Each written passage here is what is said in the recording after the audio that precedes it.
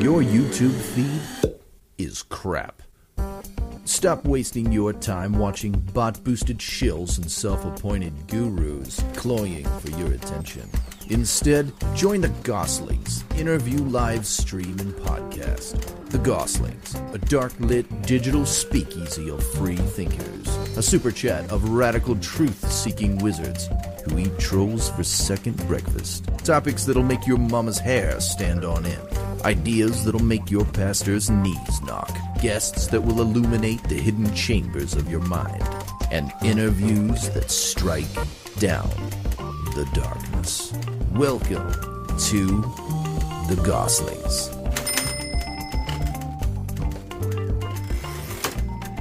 For anybody who may be wondering, we're especially privileged today because Diana, to the best of my knowledge, I think this may be the first time that we've gotten you in an interview. I think so. I think this is kind of a Goslings exclusive that you've been so gracious. It is a social media exclusive. So, yeah, awesome. And Diana, you have been Steve's girlfriend for a long time, and you are kind of his right hand in this whole war of publishing. It seems like you are such an asset. It's awesome. Yeah, we are. She's the queen. Yeah. He's the king. What he says is he's the king and I'm everything else, which means janitor, court jester. You're the rest of the chessboard. I watered the lawn, all of that kind of thing. So yeah. It's the washing machine. So yeah. Just write the books. That's how our dad and my mom was. Yeah. Dad worked his ass off all day, 10, 12 hours a day at a piano, writing charts or making music in the studio. And then mom pretty much ran the show from the bills to the laundry to getting us to school. And, she ran the business too. And the business. Yeah. She did his scheduling and dealt with the publishing companies. Yeah. It's a great setup labels. that it really does work for a lot of people, and man, you can cover a lot of ground. She can make the deals too. She was scarier than he was. She could make the deals. Yeah, that's right. Yeah. She could play bad cop really well, and somebody had to, because if it weren't for her, Dad would have had a new Jaguar and a boat every year, and they all would be repossessed. So somebody's got to keep them in the lane. So anyways, sorry. Go ahead, Nick. I have a question actually, because you're using both printing platforms, Ingram and KDP.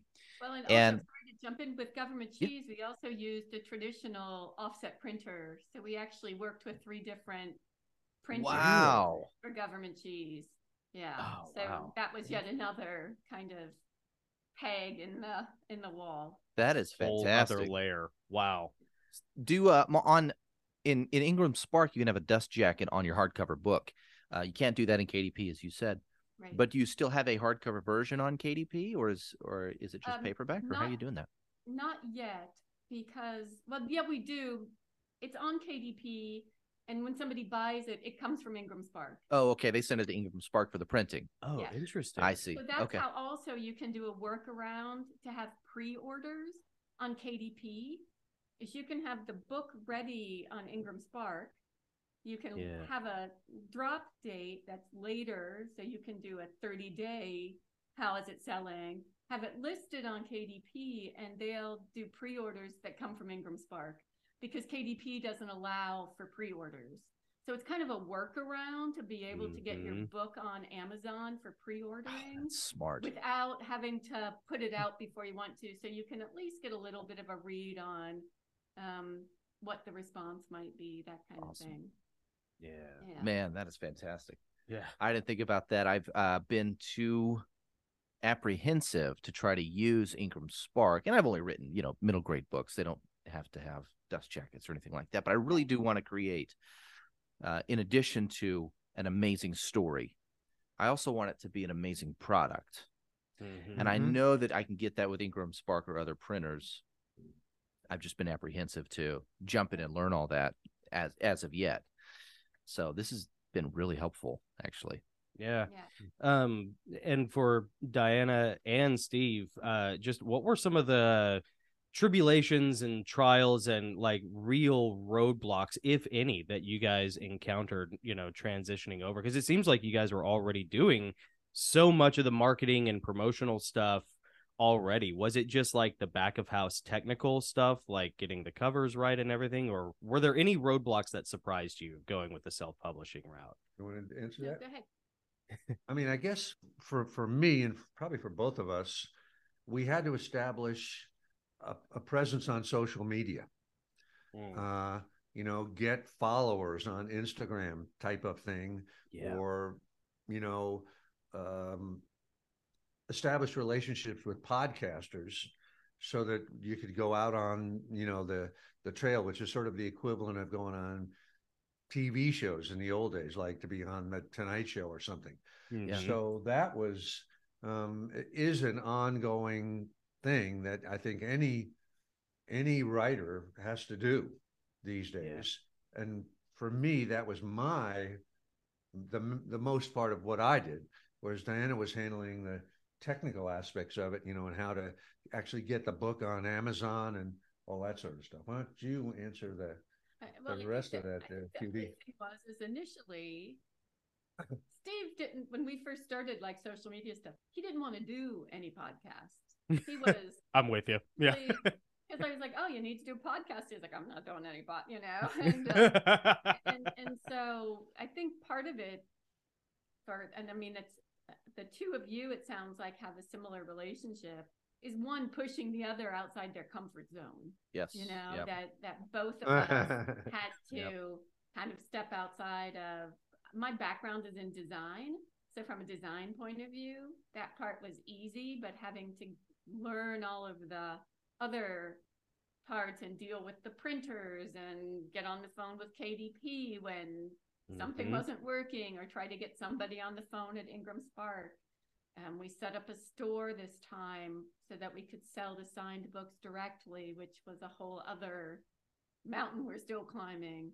But I think some of the things that I know from my background, because I worked in fashion for 30 years, is we really had to set up a production calendar and kind of know when, especially working with outside printers, it's a 3-month lead time. Like they need the manuscript to cover everything like 6 to 8 weeks ahead of time at least and then we had delays with weather, with shipping, with at the end of the year, like we ran into things that are just unexpected. And so never mind the pandemic about that.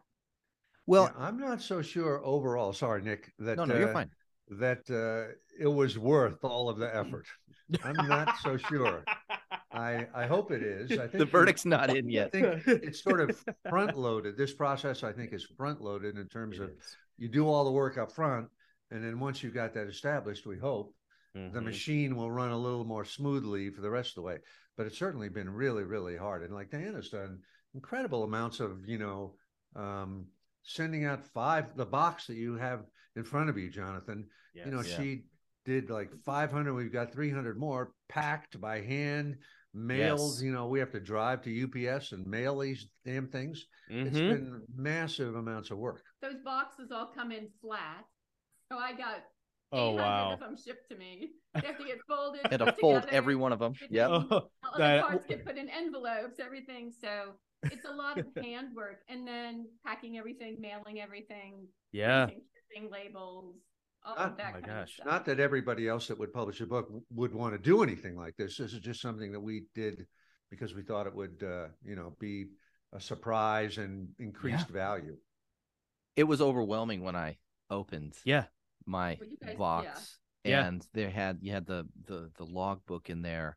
You had the personalized card. You had the bookmark, and then the book itself.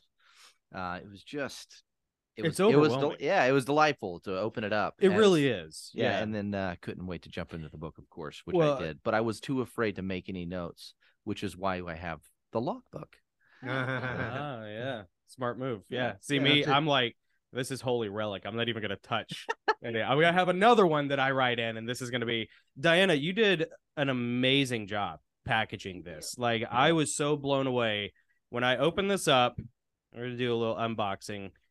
First of all, I open it up, and there's the crinkly cardboard. And I'm like, oh, this is perfect. Like, Steve was a truck driver, you know, like I get it. This is like packing material from a truck. Like this is cool. And then Specialized, put your ass where your heart wants to be card, you know. Everybody doesn't get those, you guys, just so you know. No, that special people. So I gotcha. And then here's the driver's logbook that Nick was talking about. Yep. And man, again, it's beautiful. Who did you guys get did you guys go through Amazon KDP to make these as well? Or did you all of those through Ingram Spark? This was through Ingram Spark. Design, just because my background's in design, so yeah, I did that, and then we did it through Ingram Spark because you can order as many as you want at an author price, and and you can get these dimensions, I think, through Ingram, whereas I don't think you can get something this small through probably KDP. Not. Yeah, that's true. I don't think Amazon KDP offers something that small. And then the Mo magnet, little Mo magnet.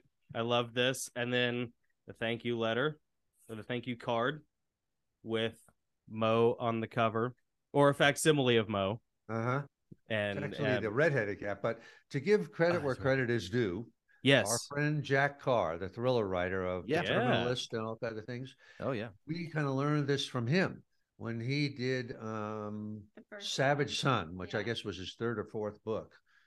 He put out a kind of a VIP package like this that he just sent for free and for fun to people that were kind of close to him and that had helped him along the way. Oh, cool. And when we opened our thing from him, we were blown away too. You know, it had a book and various little coasters and magnets and this and that and the other. And we just said that we got to steal this idea. This is too good. Yeah. You know? Yeah. So, well, credit to Jack Carr on that one. Yeah. What was it that Laurence of Olivier was quoted as saying in Government Cheese, great artists or mediocre artists steal, great artists steal and make better. Yeah. You know, which is a maxim I live by as a writer, like every day. You know, there's not a day that goes by that my cryptamnesia doesn't slip in and, you know, insert something from some movie I saw 30 years ago, you know, which may have been one that you helped write, Steve. Who knows? That's why I'm your uncle. That's right. That's right. You are the best uncle. Let me tell you. No, Diana, I just want you to know, like, all of your sweat equity that you put into these first editions, you and Steve both, it is totally paying off as far as what I see. Like, these things are beautiful and they're still available. People can still order them through your website, correct? Yes. Correct. And and everybody should. There's only going to be so many of these. You guys made what, 500? Is that right? Well, we have 300 more, but 300. We had two different. We had them print them. They had to print at separate times, so we have 300 more that we're going to get this week. So we'll have an additional. Well, more than half of those are already gone, so there aren't many left. Well, by the time that's it. By the time anybody watches this, there might not be any left. So if you're watching this and you want one, you better jump over to that website and order one while you can. And for what it's worth, if I lived down the road, I'd come over and fold every one of those boxes. I'd just volunteer to come over and do it, because that would just be really cool. Like, what do you think of that? What do you think of that package you got from Pressfield, Government Cheese? I was, oh yeah, it was awesome, great packaging. I folded the boxes myself. I followed the lines, you know. That I can do. Well, I'd like to talk about Government Cheese. I'd like to ask you some questions about it. I know you had some questions too. I did, and you know what? Diana, are you going to stick around for the Government Cheese portion? Are you? Cool. Okay, cool. I tell you what, I wanted to ask for the Amazon KDP thing, just one last question for that. For anybody who may be watching, we have a lot of friends who are writers or who want to be writers. For anyone who may be watching, Diana, you guys have been so successful with this in such a short amount of time. What is some advice you would maybe give anybody who is looking to jump into this side of things, either coming from a writing world or just fresh off the street, if any? I mean, I think I'm like a lifelong learner. So for me to sit down, and I've worked in Photoshop for 30 years doing design work.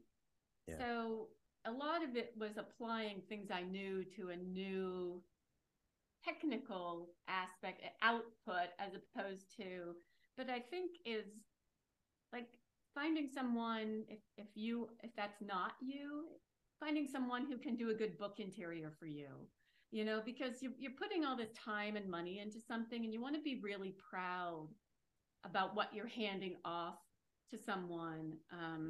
I think Steve and I are lucky because we work together, so it's easy for me. I'd bring in fonts and I'd be like, do you like this font? Do you like this color?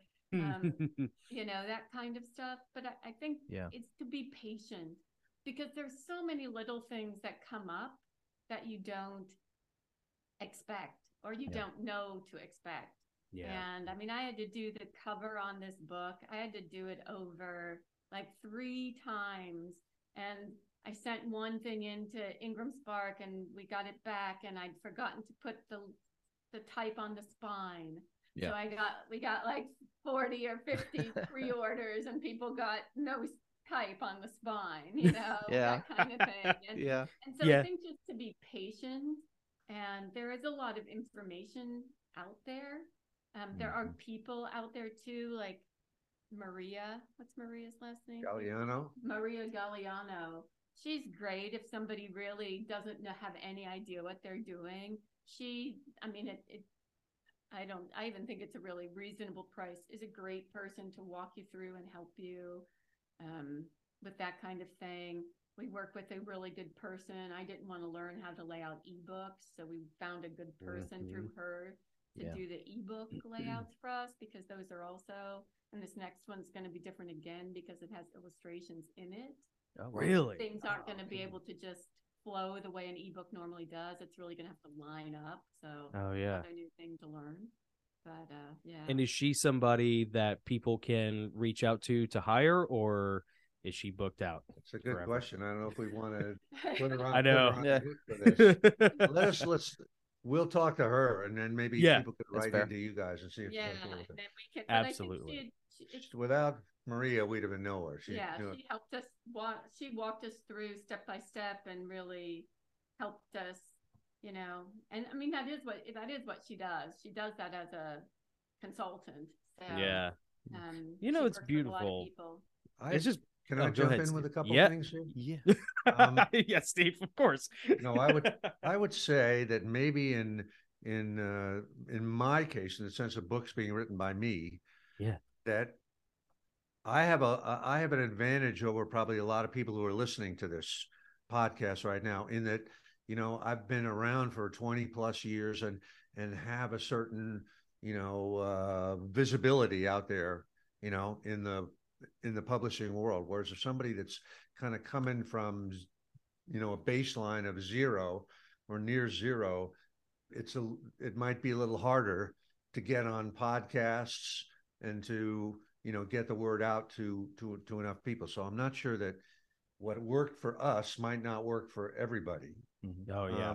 The other thing I would say as a positive is that if you do want to publish your own stuff, there are lots of freelance people that can help along the way, and you will need them. Like, for instance, if you were getting published by a mainstream publisher, by Penguin Random House, right? They would have an interior designer for the book. They'd have a cover designer for the book. They'd have all kinds of people that knew how to do. They would sell the audio book to a company. They would have people who do ebooks. You, the writer, wouldn't have to worry about this at all. So now if you're doing it yourself, you got to do that yourself somehow. But the good news is there are freelance editors, there are freelance ebook designers. And you can just Google them, and you do have to sort of put together a little bit of a team. One person might be in Idaho, another person might be in Florida, your ebook person might be, in Minnesota. So you do have to sort of be a project manager yourself and coordinate all this stuff. But it can be done even if you yourself don't have the expertise to do it. You can find people and pay them, and they'll do their share of the thing. But it's a lot of work. I'm going to add one thing to that, is that vet them well. Yes. Look at what they've done. Look at what they've done for other people and see if you like it, because things are so available. There are a lot of people who have a template, and we'll put everybody's thing in one template. They'll give you a choice of 2 fonts, and that may be fine for some things, but vet the people well, and don't be afraid to move on to the next person, and don't just accept the first person that comes along, because like a lot of things, I think there's access to a lot of information. It doesn't mean that everybody's good at it. So tell me about it. Yeah, true. You know, I have one other thing to say. Yeah, for those who are thinking about this, is there also are outfits out there like Scribe, Tucker Max's company, that have another alternative, which is basically for about 30 grand, they will do everything for you. They'll provide an editor for your book if you've never done it before. They'll design the interior, design the exterior. They'll even supposedly do marketing. I think that's probably fairly bogus, because you've got to do your own marketing. But they will sort of take you from soup to nuts. And in fact, David Goggins' book, his first book, Can't Hurt Me, was done that way. Okay. And that sold a gazillion copies. Yeah. So it can be done. Of course, there are a lot of people that do it that way, and they sell copies to their family, and that's about it. But again, that comes down to marketing, which is again on the author. Uncle Steve, we have a question from one of our patrons. Yeah, that I think we'd like to get to, and Nick had it written down, and it comes from Shannon. Yeah, Shannon asked if you'd ever has a book ever moved you to tears? That's a great question. This will sound silly, but some of my own have moved me to tears while I'm writing them. Yep. Do you guys Dang have it, that experience? That was going to be my follow-up question to you. Yeah. Very economical. I mean, certainly many books have moved me very close to tears. I don't know if I've actually wept or anything, but yeah, definitely books are very moving. Yeah. What's one of the moments from one of your own works that when you were writing it, it was just like, man, this is skirting between artifice and true emotional reality. I can't remember anything specific, Jonathan, but okay, it's usually moments when a scene where you're really going for it. You're really trying to create an emotional moment, and sometimes it works, and you do. Despite yourself, you feel like, oh, wow, that's really hit the bullseye. Yeah. Diana, do you have any moments from any of Steve's books off the top of your head that I've put you on the spot? Sorry. Yeah, don't go on the spot. I'm trying to think. I think in Gates of Fire, there are a couple of places that I found really emotional. And I think a lot of other people have too. There's so many people that write in that have used things from Gates of Fire for their wedding vows, that have used things for, one guy had an entire metalwork of a quote from Gates of Fire made for his living room wall. So I think. And did they send me any money? Did they send me $1? Not a dime. No. Jeez. What kind of fans are these? Yeah, I mean, it's amazing how many people have used, especially about when Leonidas is talking about why he chose the 300. Yeah. When he's talking about the women, there are a lot of people who have used that, men who have used that as their wedding vows for why they've chosen this woman. That's good.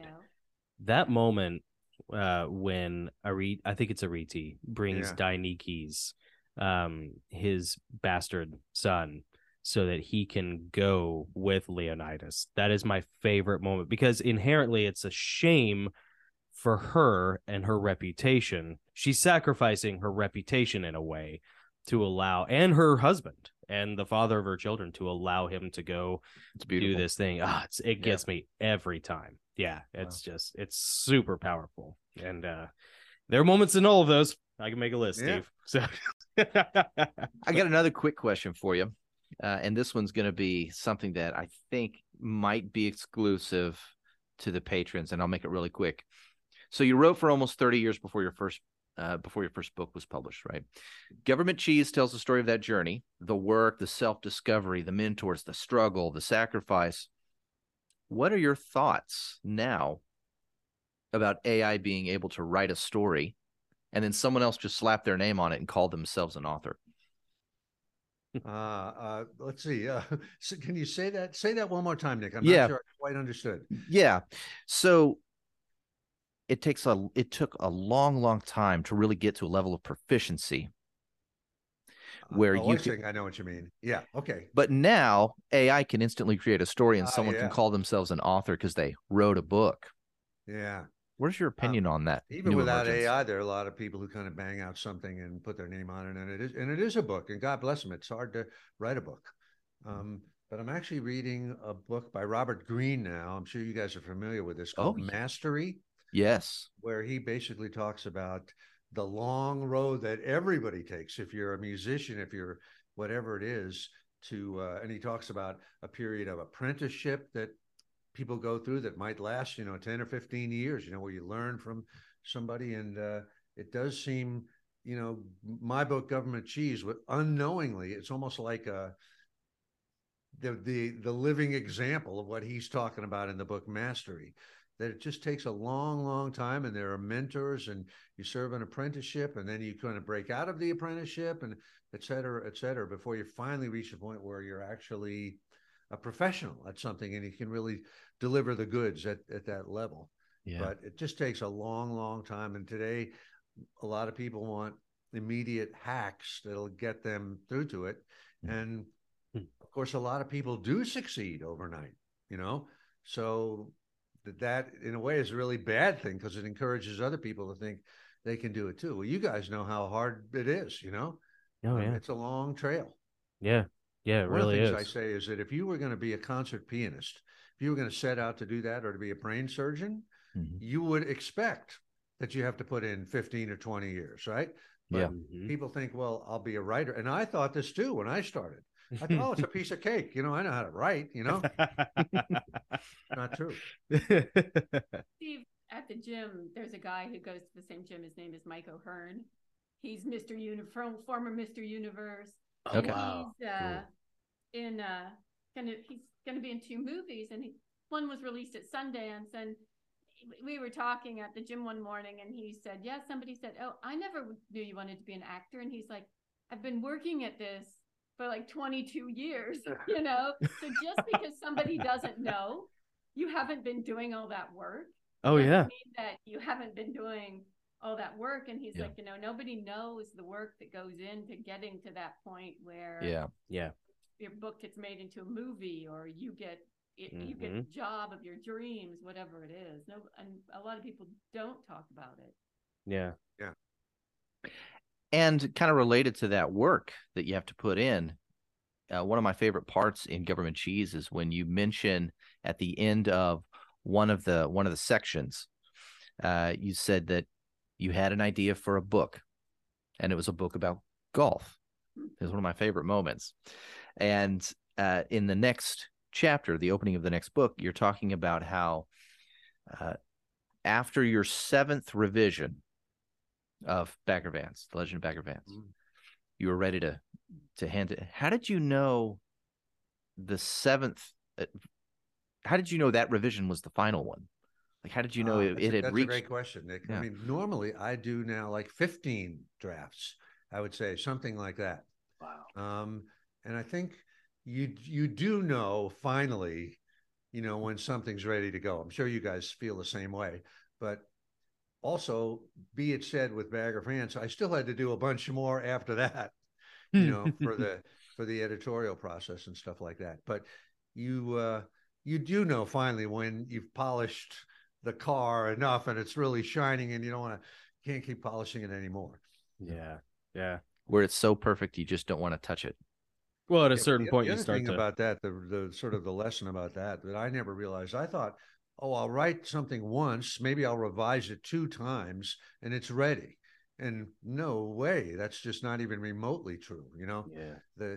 But it's the power of multiple drafts is that you can screw up the first 8 of them and get it together on the 9th one. So the great thing about writing is that the work stands still, right? It sits there. You've got it in a file, and you can attack it again. It's not like an athletic performance where once it's done, it's done. Yeah. Awesome.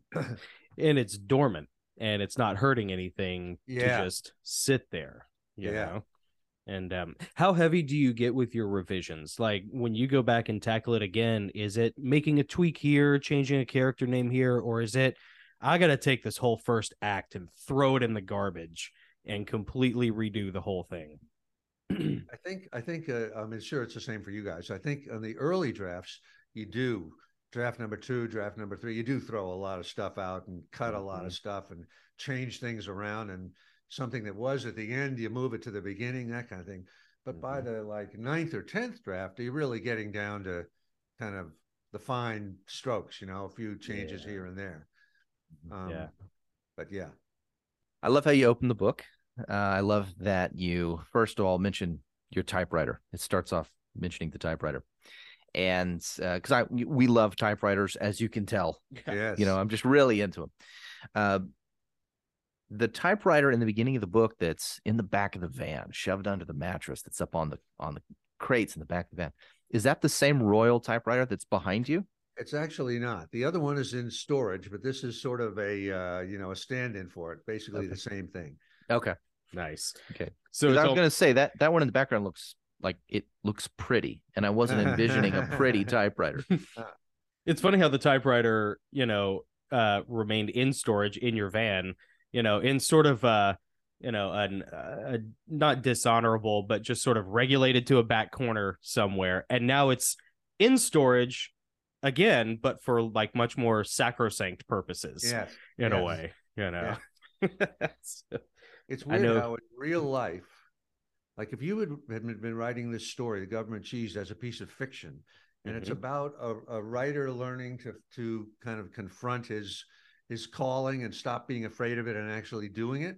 Yes. You might create a symbol and give that character a typewriter and throw it in the back of a van where he never touches it. But in fact, that was absolutely true in real life.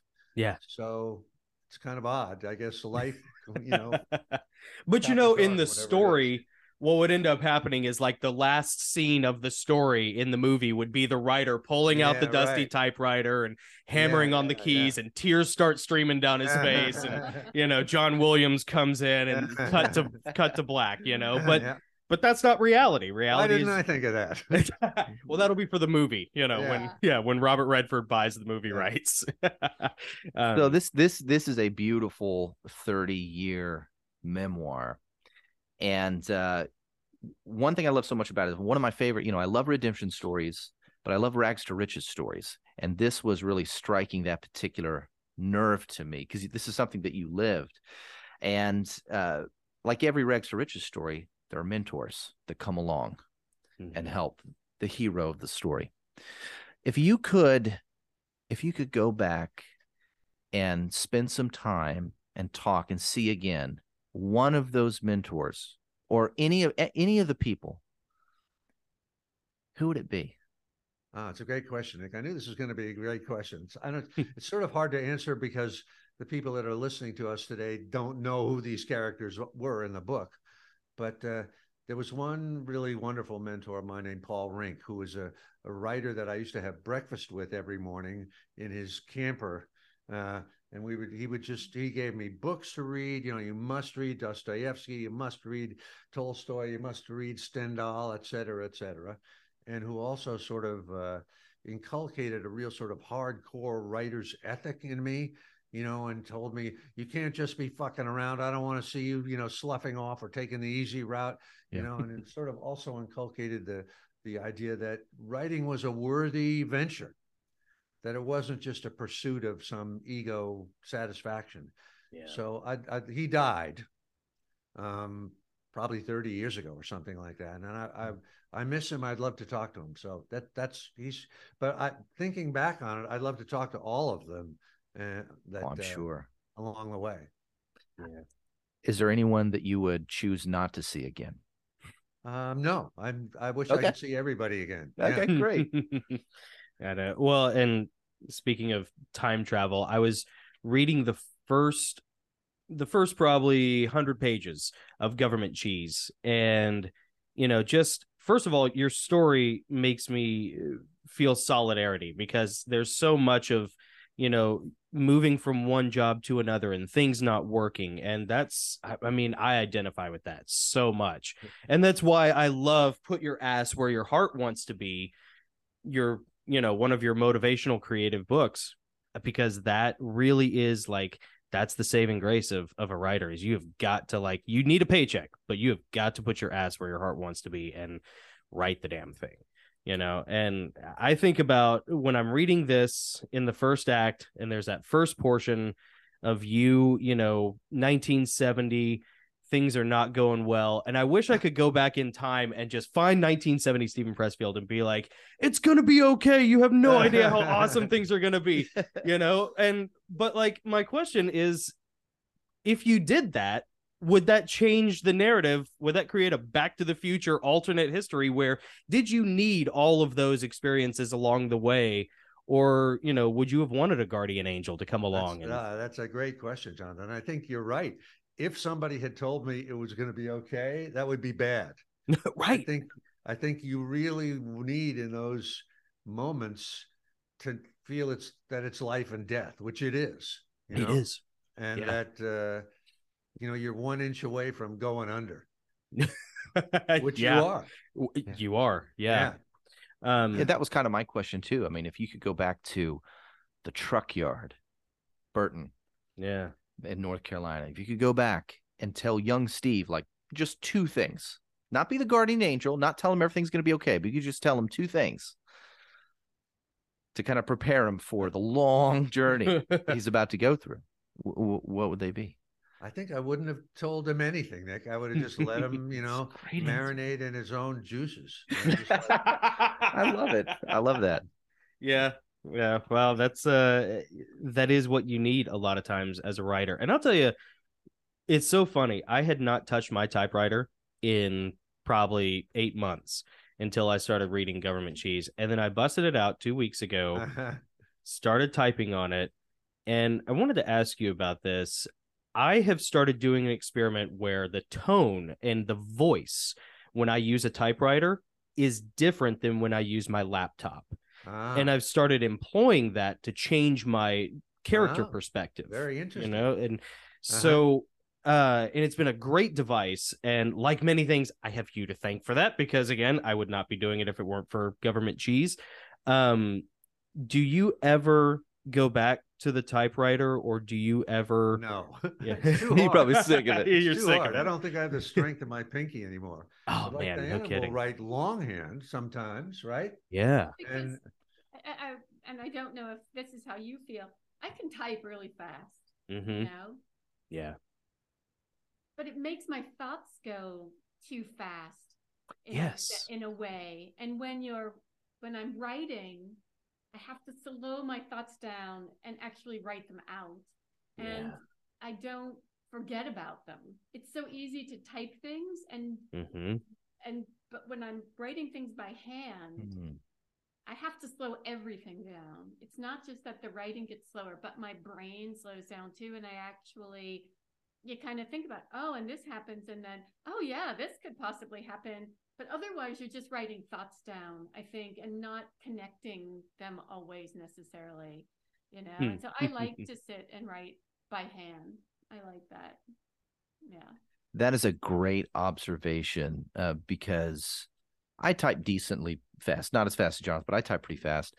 But when I move it over to a typewriter, it has that same effect on me where it does force me to slow way down. And I don't know why. Maybe it's just there's more movement. It's mechanical. The keys have to go way down, and there's the striking motion, and I have to, and I'm trying not to think about like spelling errors and all those things. But as I'm getting out each word, it's slower.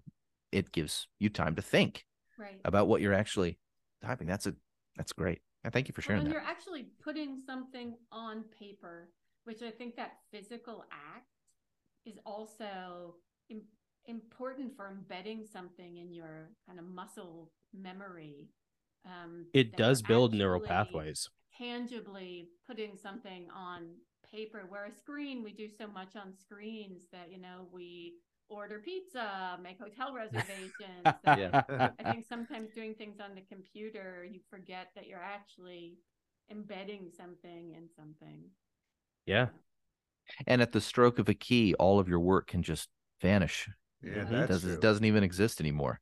Unlike a typewriter where you have something in your hand, I don't know, which is a small thing, but there is a little satisfaction in that. Right? Hey, look at this thing that I created that I can't just make disappear instantly. Well, they did psychological studies on the link between memory retention and handwriting, especially in regards to education and students. And there is a proven correlation between retention and physically writing something, which is, and it even translates to the typewriter. David Sedaris, the famous comedy writer, in Me Talk Pretty One Day, talks about that, the differences between the two. And he says, unlike the faint scurry of fingertips on a keyboard, the clatter of a typewriter suggests that you're actually building something. And the worst case scenario, he goes on to say, like, the worst case scenario is at the end of the day, even if I've failed, I can look at the waste paper basket full of crumpled up attempts and know that, well, at least I took down a couple trees with me. So there is something about it, Man, how much time do we have with you guys? I know we're kind of pushing. Let's say 15 minutes. 15? Okay. Yeah, okay. Awesome. Yeah. All right, one more question for me. The periods, it seems like there were different phases that you went through, occupational phases and mentor phases. And I know that it wasn't exactly in chronological order. There was some going back and forth. But when you look at those mentor phases, and they were all great, but if you could go back and relive one and try to get a little more from that particular mentor, who would it be? Which one would it be? It's another great question. I mean, you're delving into the past here, Nick. It's great. I was fascinated by this book. Great memoir. Well, that's a great question. One of the mentors in the story was a guy who I called John from Seattle because I never knew his last name. And this was when I was, picking fruit in Washington State. Yeah. And he was everybody that was in the bunkhouses in this migrant labor type of scenario were all, fruit tramps, guys that like rode the rails type of thing. And they were basically all wino alcoholics type of guys. Mm-hmm. And John was one of those guys, but he was like he was the fastest picker out of, hundreds of people. And he was also a Marine or former Marine who had been at the Chosin Reservoir in Korea. And I don't know if anybody knows about that, these young people today, but that was where a Marine regiment was surrounded by the Chinese 9th Army in temperatures that got to 40 below zero, where when the Marines were carrying their dead comrades and loading them on trucks, they sometimes had to break the frozen arms off them to get them onto the trucks. And he was there. So that, to me, he never talked about it. In the story, I asked him, what was it like? Which was like the dumbest question you get asked. And he just said, cold, And I said, in the book, I said, if he had said anything else, I wouldn't have believed him. But I would have loved to have known his story. He never really told me his story. I would have loved to ask him, how did you get to be living in a single room occupancy hotel? And what is the drinking all about? And why are you so good at this? And he also had a great ethic, a work ethic that the big thing in that bunkhouse scenario was quitting. People couldn't last the whole season. And there's a phrase I talk about, pulling the pin, meant when you left, coming from the railroad, when you just decouple a car, you pull a pin out. And he was the guy that just wouldn't let me quit, much as I wanted to. And I never really knew why. What did he see in me? What was his backstory? Why was he so such a pro? But yet he was, the rest of the year he was basically a guy that would drink himself to sleep each night. Yeah. So I wish I could have interrogated him. I'd be amazed if he was still alive now. But it would be great if I got a postcard, and saying, hey, that was me. Hopefully, I'll say, I think it was our second or third interview with you, Uncle Steve, where I asked if I could write your biography, and you leaned into the camera and you said, no. And I'm so glad that, that, we're here now with your autobiography, your memoir, Government Cheese, as opposed to letting my dumbass try to write it. What motivated you to finally do this, to make Government Cheese? This lady right here. Nice. Maybe I should even let you answer that question there, honey. Yeah, Diana. I mean, he would tell me stories all the time, and I would say, you have to write this stuff down. Like, and he goes, nobody cares about it. And I said, yes, they do. People want, people want to know that it's not too late. Yeah. That just because you're driving a truck right now doesn't mean you can't produce a film one day, or doesn't mean you can't own your business or open a restaurant. And I think that I think people can't get enough of that, especially in this social media world where we see these what seems like immediate success. The word of success and what success is has been diluted so much, I think, is for young people especially, or for anybody actually, and so we were in Nashville and Steve was doing a talking thing, and I said, tell him the gorilla story. He's like, nobody wants to hear that story. And so it was constantly, and I said, you have to write this stuff down, and so finally I broke him. Finally I broke him, and he's like, okay, I'll start writing it down. But yeah, I think that I don't think these kinds of stories ever get old, and I don't quite honestly think there are enough of them around at the moment that people can really relate to and see themselves. And I don't think there are a lot of people who are truck drivers who want to write a novel who see somebody else who's done that or talks about it. I think there may be a lot of people, but they don't necessarily talk about it. So I thought it was important. Well, we appreciate you opening up about this time in your life, and we appreciate you, Diana, for getting him to do it. Yeah. I'll say one thing for us, our aspiring writers that are listening to this, for the first probably even 6 or 9 months when I started working on this book, I was full of self-doubt about it. Constantly. I thought this is a bad idea. Nobody's going to care about all the things, which is basically resistance with a capital R. So I would say to anybody that's started working on something in the early stages and full of self-doubt, keep going, which I tell myself every time because I'm always full of self-doubt. Just keep going. And at some point, I did finally say to myself, maybe this will help people, this book. Maybe it's not just me being an egomaniac telling my dumb stories, but maybe this, this ordeal that I went through will inspire somebody else. So then I stopped having the doubt. And that was probably close to a year in because, I'd ask him every once in a while, how's it going? I didn't pester him about it, but sometimes he'd be like, I don't know. I don't know how to write this book. I don't know how to do this. Nobody's going to care about this. And then I remember when he was like, oh, I feel like it's turning into something. I feel like I've gotten a handle on a little bit of what I want to say or how I want to say it. And he was like, it's not like a straightforward memoir or autobiography, so I don't know if people are going to get it. And I'm like, it doesn't really matter if anybody else gets how you want to tell your story, So. Yes. It honestly, Diana and Steve, it brought me a lot of peace reading Government Cheese.